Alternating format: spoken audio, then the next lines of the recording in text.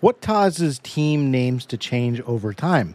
What makes a term acceptable during one period of history, but then causes it to not be acceptable as time progresses? We're going to explore that topic with Dr. Joe Squillace through the lens of mental asylums in the 19th century. You're not going to want to miss this interview. Today on Rounders, a history of baseball in America.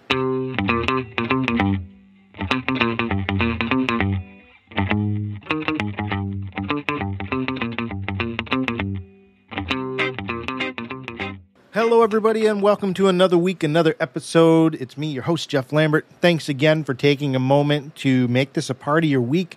Got a great episode for you today. I really think you're going to enjoy the conversation that I had with Dr. Joe Squillace. Before we get into that, I want to take a moment to go back to last week's episode. We did a team autopsies episode on the Brooklyn Dodgers. Got some community feedback from you. One I wanted to highlight is from premium subscriber Bill C.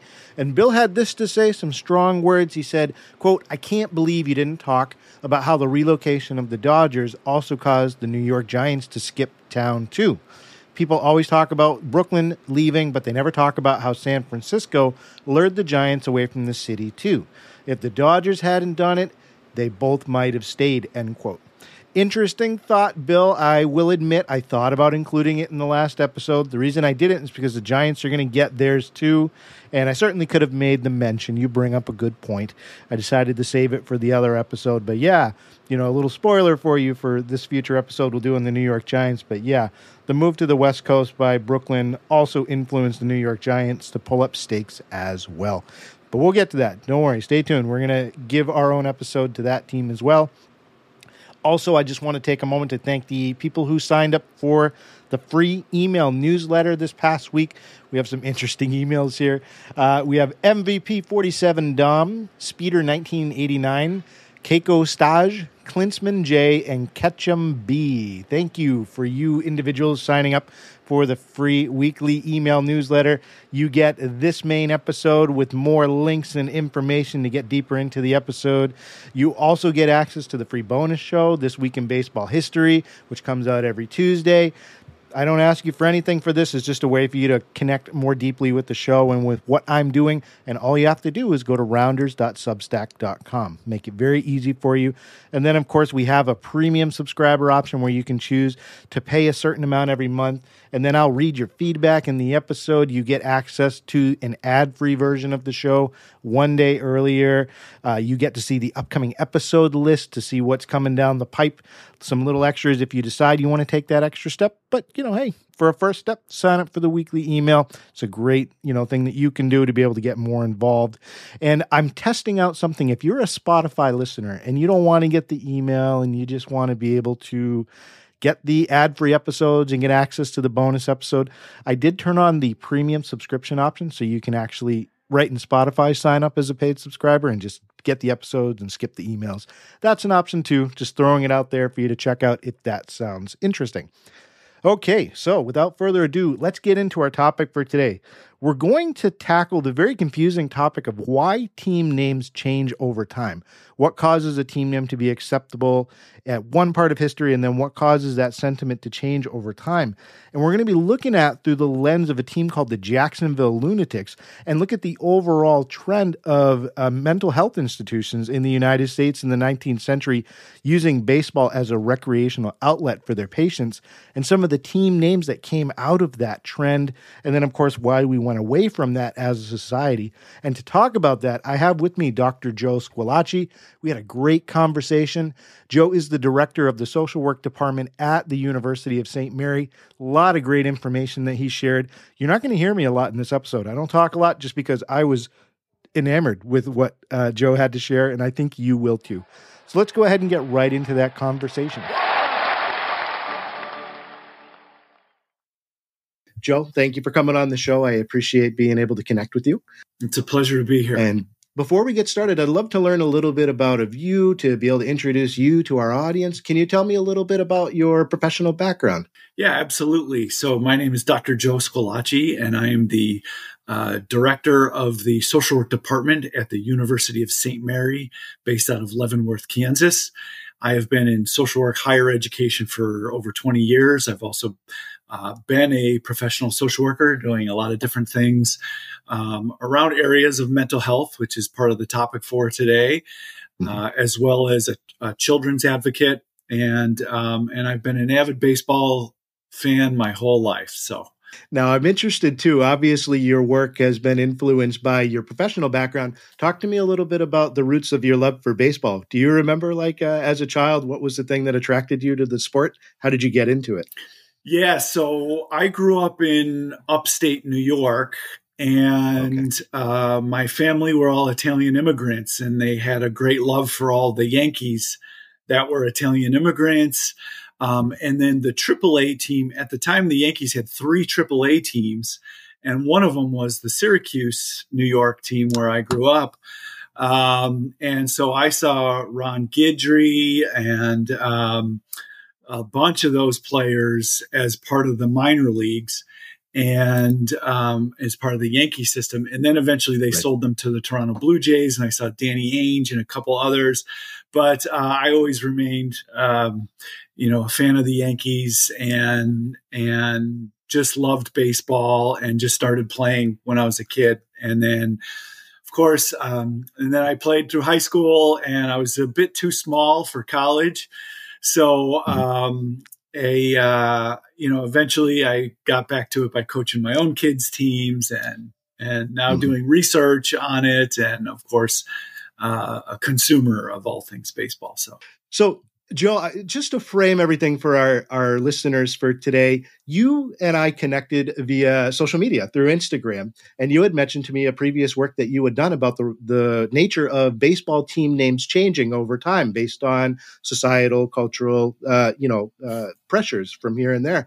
And you sent me a PDF about a work that you did on a team called the Jacksonville Lunatics, and I found it fascinating. And I thought the audience would find this fascinating too. So I want to just kind of walk into this slowly to give people a background of the time period, especially to get into talking about how mental health helped shape, especially in this specific region, I think, more attention to what team names looked like and how they shaped, regions around the U.S. So I'd like to start off by you overviewing for the audience. Can you give us a bit of a contextual background of what was mental health foundations like in the United States in the mid-1800s, the 19th century? What was it like to be in a mental institution, or to use the term back then, an insane asylum? Sure. And just to give you some backgrounds on how this came to be, I've written 2 history books, one on what are called poor farms or poor houses, and one was in particular to this county in West Central Illinois, Morgan County, and a town there, the main town there called Jacksonville. And then I also wrote one on what are known as insane asylums or state hospitals. And in my research, I came across this team called the Jacksonville Lunatics, and then learned about how these state hospitals actually had patient baseball teams known as Asylum Nines. And so I wanted to look more and research more of those and integrate those into my book. So you're right. There's this larger context to how baseball becomes integrated into an insane asylum. And that larger context is, and I like to describe it as a shift. In the late 1700s, early 1800s, mental illness was still considered what I call metaphysical. It could have been because people ascribed it to you because maybe you had original sin, you were not baptized, demonic possessions. So a lot of those sort of, old arcane ways that we look at that. And there was this shift in our country in the mid-century to what's called the moral treatment period. And in this period, people began to say, look, we don't want to treat these individuals as subhuman or view them as subhuman. We don't believe that this human being is inferior. There are environmental pressures and things happening to them that we should be treating them more humanely. And so that was sort of the core belief behind the shift into the moral treatment period, was to treat people with mental illness more humanely. it's interesting we use the word mental illness. That's what we know it of is in the modern period today. But I like to tell people it's hard to understand it in the same way. It's what I call a pre-Freudian period. They really did not have a medical understanding. Some did, for sure. But it really was a violation of social norms. And so these institutions were created as places to get away from the pressures of society and from you violating those norms into a place where it was a safe place where you could deal with those problems and in essence get patched up and then go back to your life and go back to your society. So then the issue is, well, what were those diagnoses? What landed you in the insane asylum? And they described, the diagnosis was insanity. And so at the Illinois asylum, as well as in many others across the nation, one of the largest diagnoses was religious insanity. So you're like, well, what's religious insanity? And they would often write in intense study of scriptures. So you're like, okay, well, this person's studying the Bible too much. How is that insanity?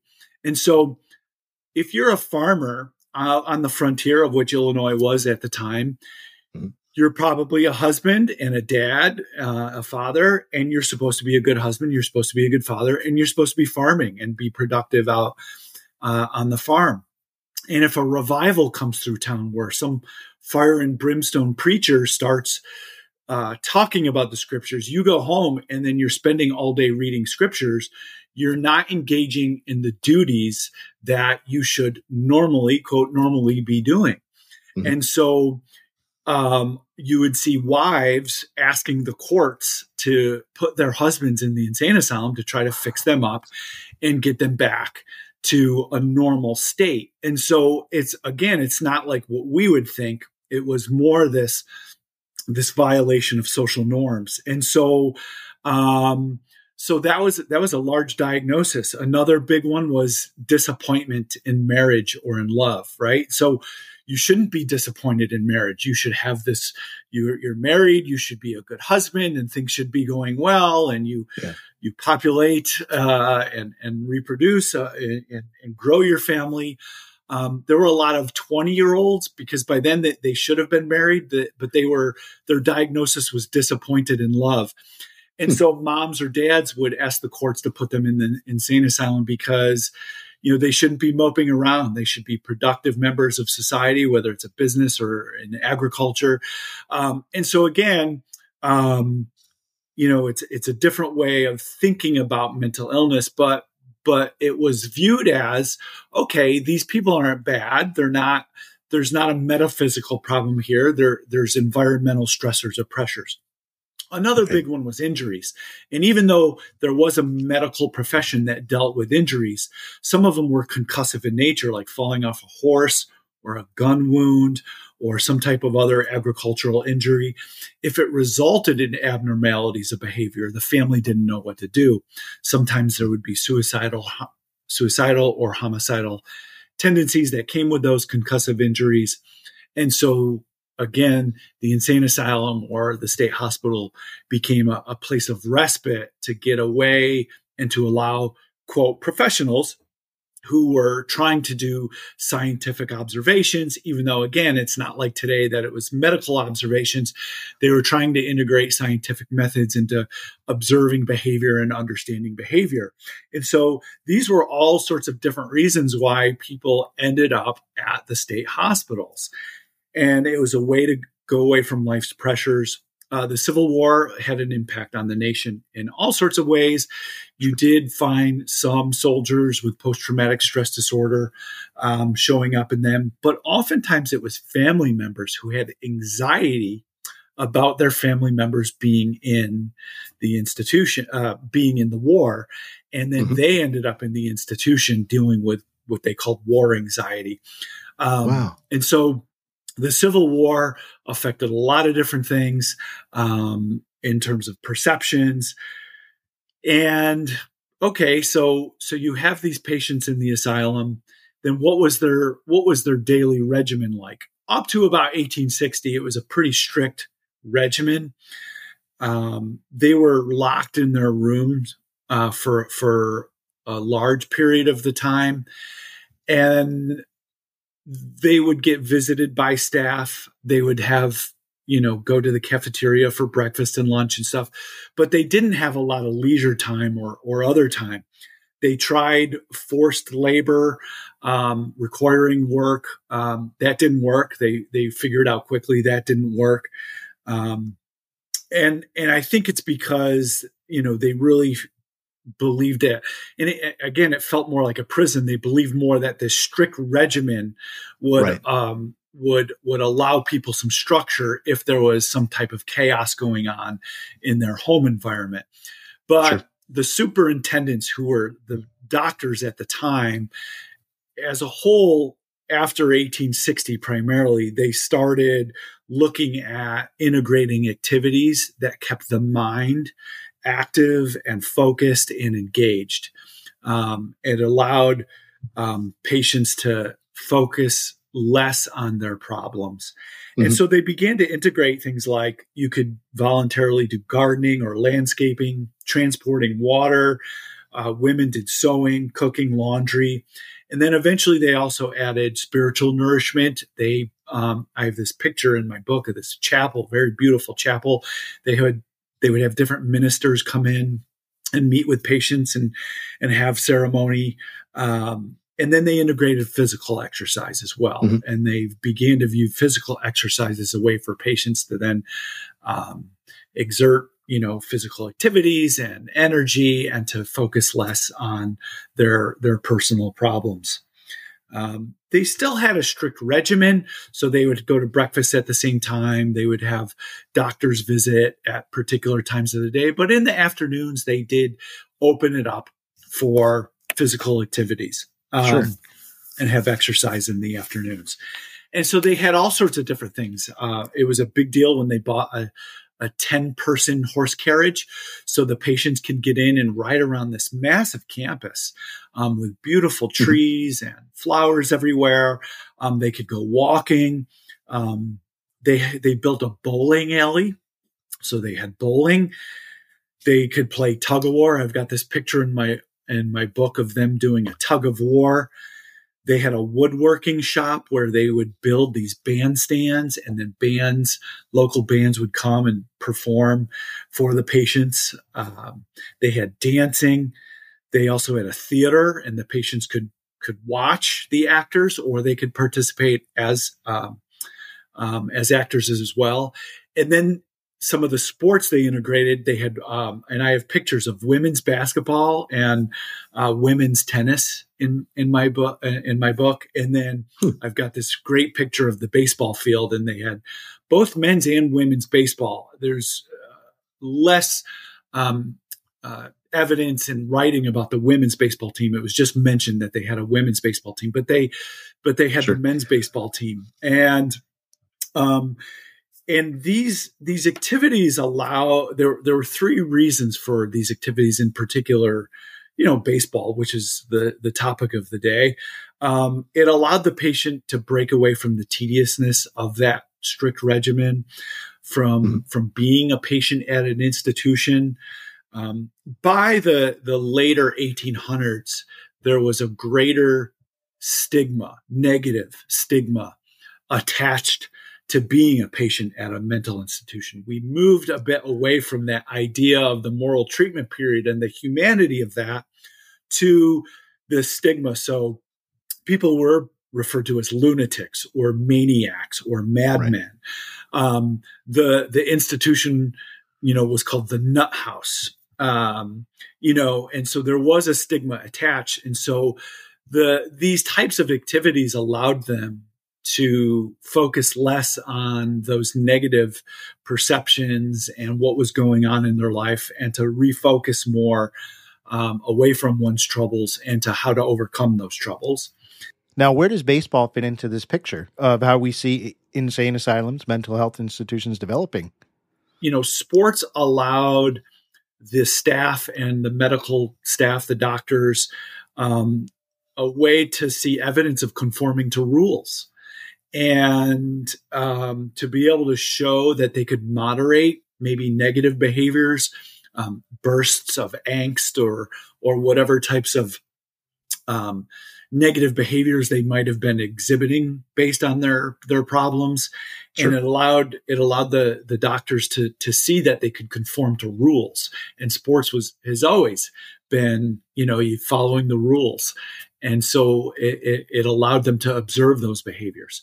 And then lastly, it allowed the institution to integrate into the community. And that's one thing we don't think about. We think about them as sort of these, walled in, and there's a world within those walls. And there is truth to that. The doctors really and superintendents really tried hard to say, no, we are a part of this larger community, and to do things like build a theater and have people come in from, to put on plays, or bands to come perform. And so it was fascinating in Ticehurst Hospital in southern England. And I'm no baseball historian, but I know there is a link between baseball and cricket. And they had cricket teams at Ticehurst that the patients played in. And the cricket allowed the teams to go play in the local community, and then local cricket teams come on to the Ticehurst campus and play there. And it was a way for them to be integrated into the local British community. What's important to understand is they were professionals, these doctors, these superintendents. And just like today, they went to conferences and shared stories and did presentations, and they wrote stories in newspapers, and everybody read newspapers back in the 1800s.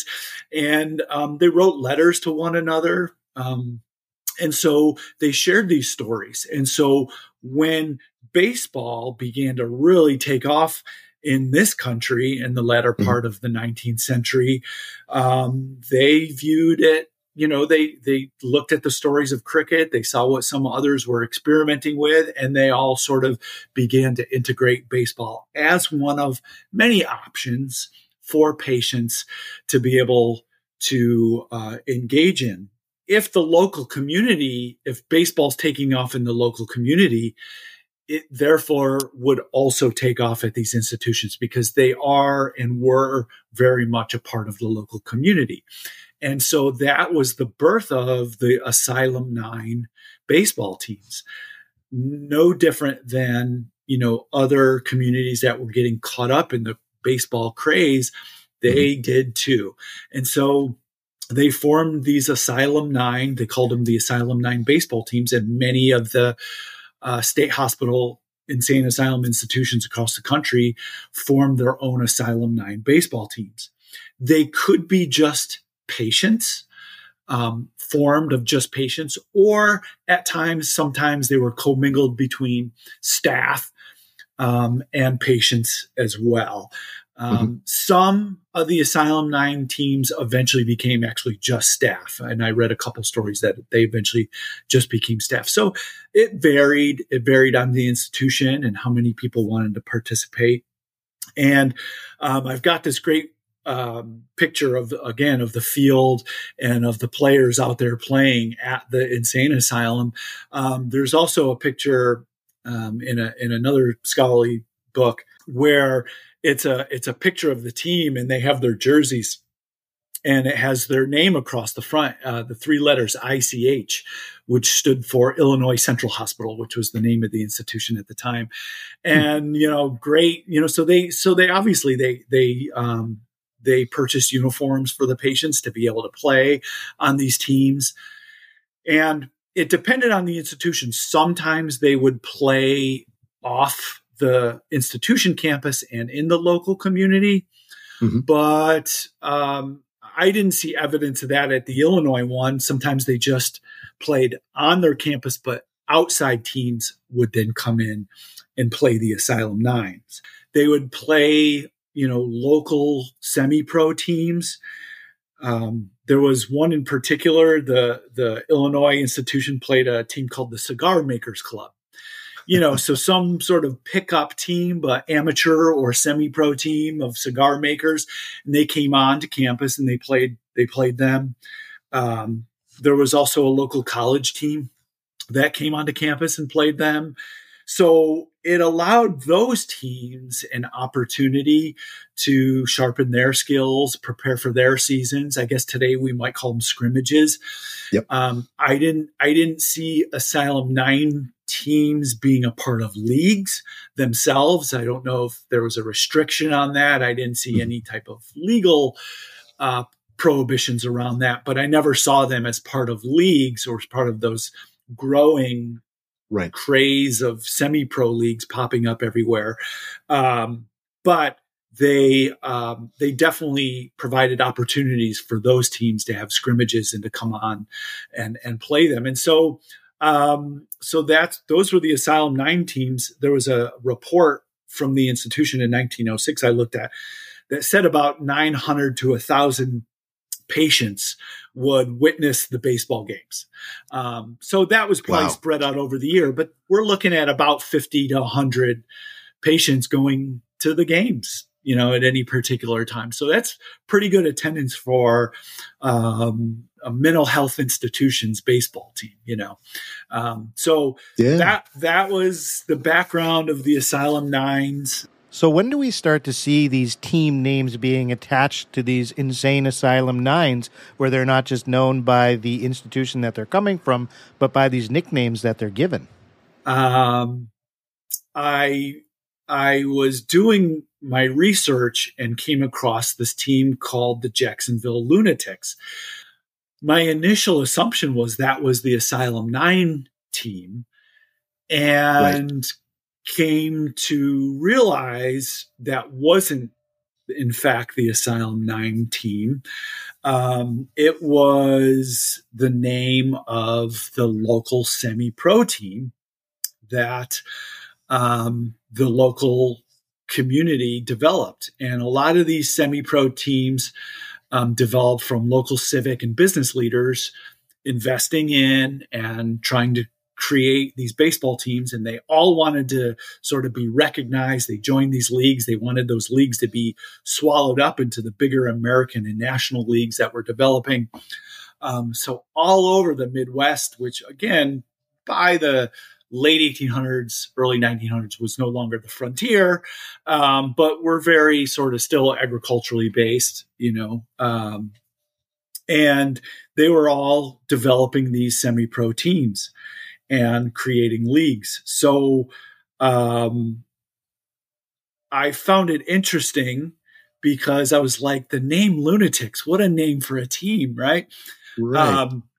And as I mentioned, by the late 1800s, the term lunatic would have been quite pejorative or negative in terms of ascribing crazy people, right? Mm-hmm. Today, like you had mentioned, there's something funny about it because it's thankfully lost its pejorative nature. We don't really use language like this anymore. Mm-hmm. And so, even today, like when my kids were younger, if they were bouncing all over the house, I'd say, hey, you guys stop being lunatics, right? Like there's something a bit comical to it. So I saw it. I'm like, wow, what a funny name for a team. So I looked into it and looked more into the team. And I wanted to write about it. Again, I love baseball and I wanted to see why a community had and a baseball team would have this name. So when I began to look at how baseball teams were named, what baseball scholars and historians have written about was that names typically their nicknames were ascribed by either the socks, the color of the socks they were wearing, or they were given by sports writers. Right. Because the team management, the club, the players, they didn't come up with the names. It was sports writers that came up with those names. And what teams were identified by mostly was their geographic location that they were from. Mm-hmm. And so when I was reading the standings of these different leagues, it would say Jacksonville, Quincy, Springfield, Chicago team, it would give the geographic location. They didn't list. If I go into to look at the standings today, it would say Red Sox, Rays, Yankees, Orioles, right? It gives the team nicknames. But back then they gave the actual city names. that was how they identified those teams and how they self-identified. So it was actually the sports writers and how they ascribed those enemy teams. It was a way of villainizing the other teams that were coming into town to play your boys, right? And to play your team. And so the teams were recognized officially by their geographic location, but their nicknames came from the sports writers. And so how did they come up with this particular name, the Lunatics? Did it have to do, for me, the interest was, did it have to do with the institution in some way? Mm-hmm. And of course, as I've been sort of describing, these institutions were very much a part of their community, and the superintendents and doctors wanted them to be a part of the community.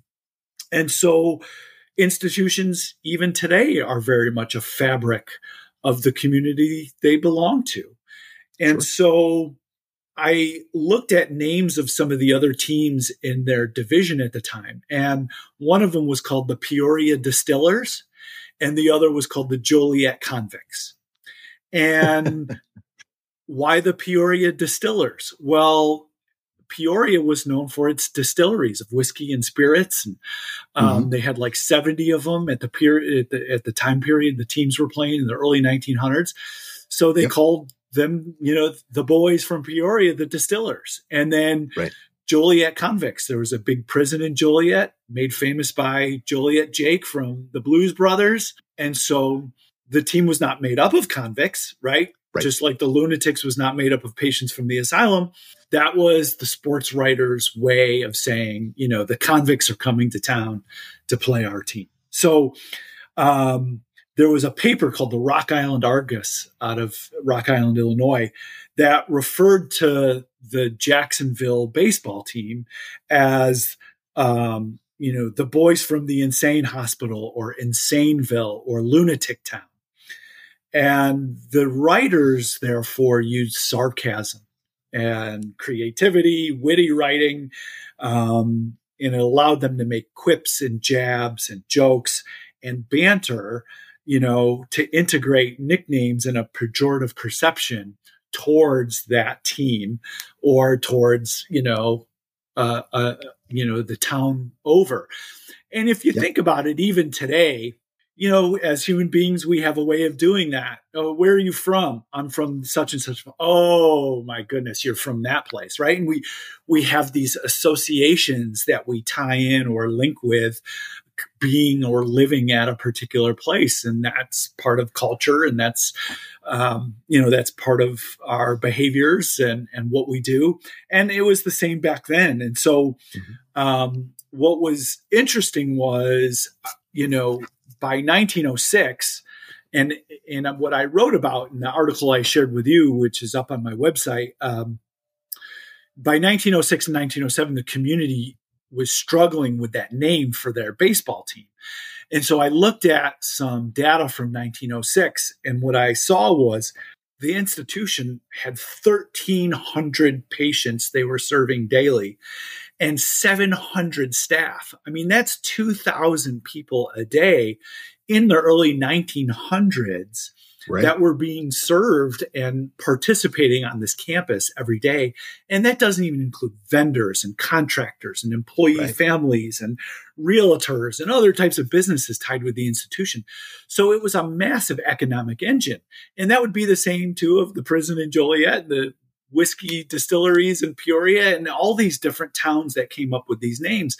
These were serious economic engines. And so those towns were then tied with those institutions. And that's how that name Lunatics came about by the sports writers. It's like they're from Crazy Town, and trying to sort of create these quips against these teams, and they were linked therefore with the institution. Now, we do start to see a shift, right? We see Jacksonville move away from this type of pejorative language, and then we see a trend start to occur. Talk a little bit about that, Joe. Pejorative language is what came about from the sports writers. And, Jacksonville had always been, even as a smaller agricultural town, a very educated community, a number of educational institutions in the town.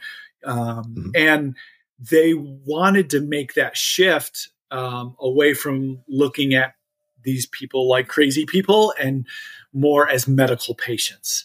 And the community, I think, sort of embraced that. And again, maybe as a whole, society got away from that idea of moral treatment and treating people humanely, and they wanted to sort of bring that back and bring that back to the foreground. So what ended up happening was one local newspaper said, we're going to start calling them the Kittens. We're going to change the name from the Lunatics to the Kittens. And they came up with the name Kittens because the previous year they were in a league called the Kentucky, Illinois, Tennessee League, KIT, Kitty League. They referred to it as short. And then they changed leagues. But the sports writers and the newspaper basically said, let's call them the Kittens. And so I have a quote here from the newspaper. I'll read you. They say, by the way, don't you think that the Kittens is a much nicer name than the Lunatics? And besides, it's much more appropriate, as we are former kitty leaguers and youngsters. And then it seems real horrid to call the boys Lunatics. We've promised never to do it again. So there. Most of your Midwestern towns were two newspaper towns. So that newspaper in 1907 that changed the name called them the Kittens all season. Yet the other newspaper in town called them the Lunatics. Even within their town, they continued to refer to them as the Lunatics. And actually the name stuck for a couple years after that, even though that newspaper and the community made an attempt to try to move away from that more pejorative language, negative language, stigmatized language of patients. And I just found that really fascinating, that a community struggled with its nickname. When I was doing this research, it was at the same time that the NFL was being pushed to change the name from the Redskins to the now Commanders, and the Major League Baseball was being pushed to change the name away from like the Indians to the Guardians that we have today. So I guess for me, what was interesting about that was there's actually this larger context and history that communities, in fact, have struggled with nicknames for a longer period of time than we think. And it's not just something that's happening today, but even in the early part of the 20th century, communities were trying to bring more sensitivity and understanding to how we think about human conditions, and how we treat people, and that there's potential effects to that and how communities do that. So that's where, I wrote the paper about this unique season where a semi-pro team had two different team names in the same year. And I guess there are other teams that happened. Just with that, I guess there were two other jurisdictions, cities, small towns that had team names of Lunatics, one in Virginia, one in Missouri. And then I guess maybe there was a period of 6 years where the Yankees were named both the Yankees and the Highlanders.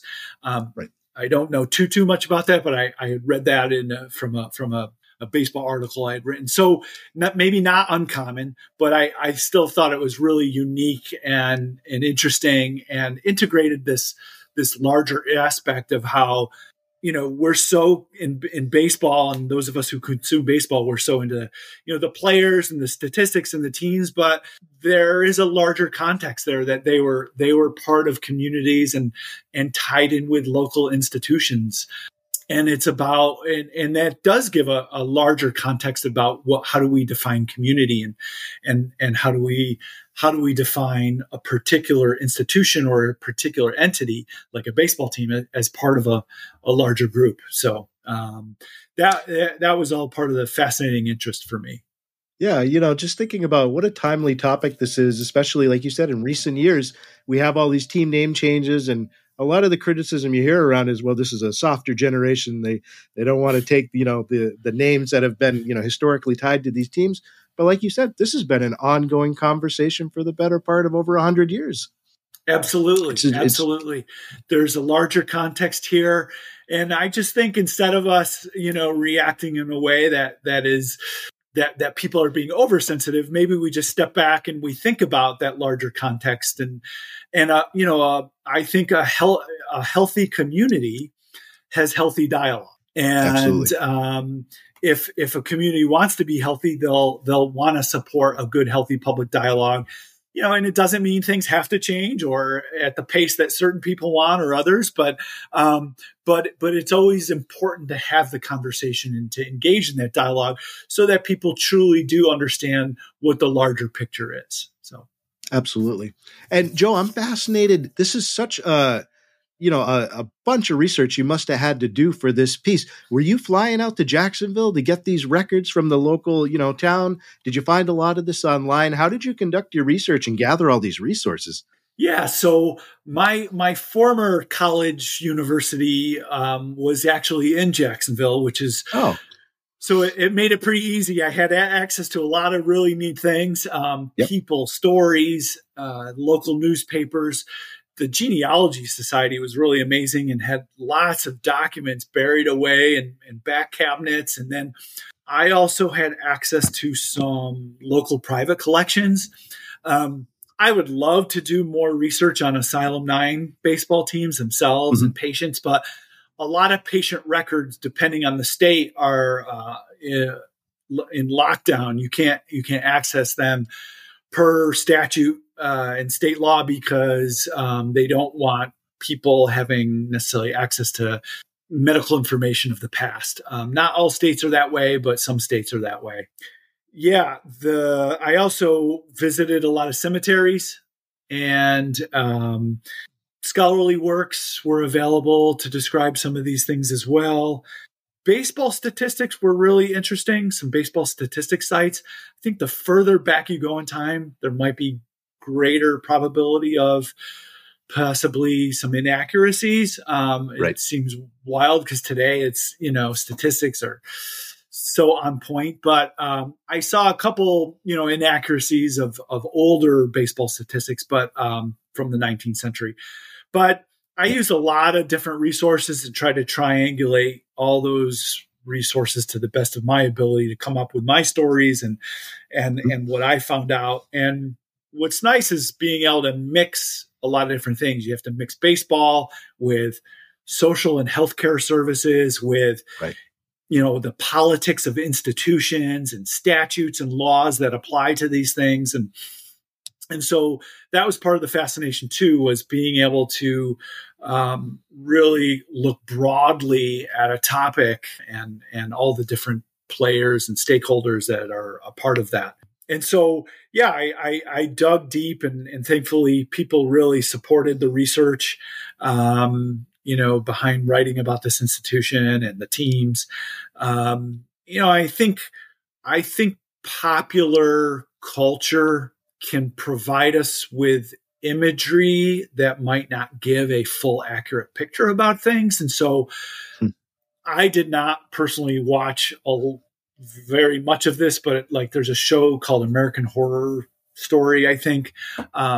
It's like set in asylums or, a famous movie like One Flew Over the Cuckoo's Nest.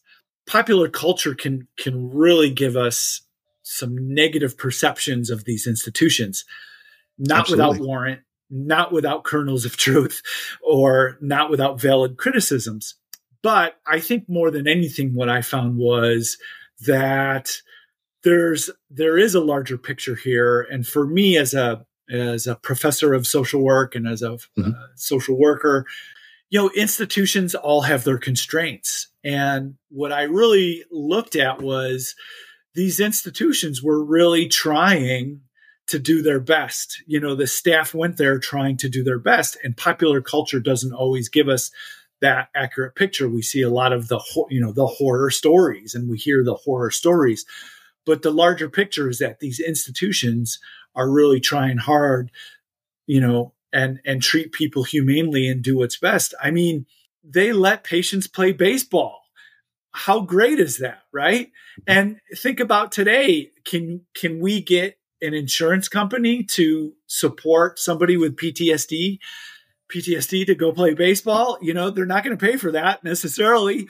And yet maybe we should be, right? And so these institutions were doing really good things, trying to understand what it was to allow people to strive towards better, mental and emotional well-being. And so even today, your social service institutions, people might, you're going to have a lot of people get really good services from your local hospital or local social service institution.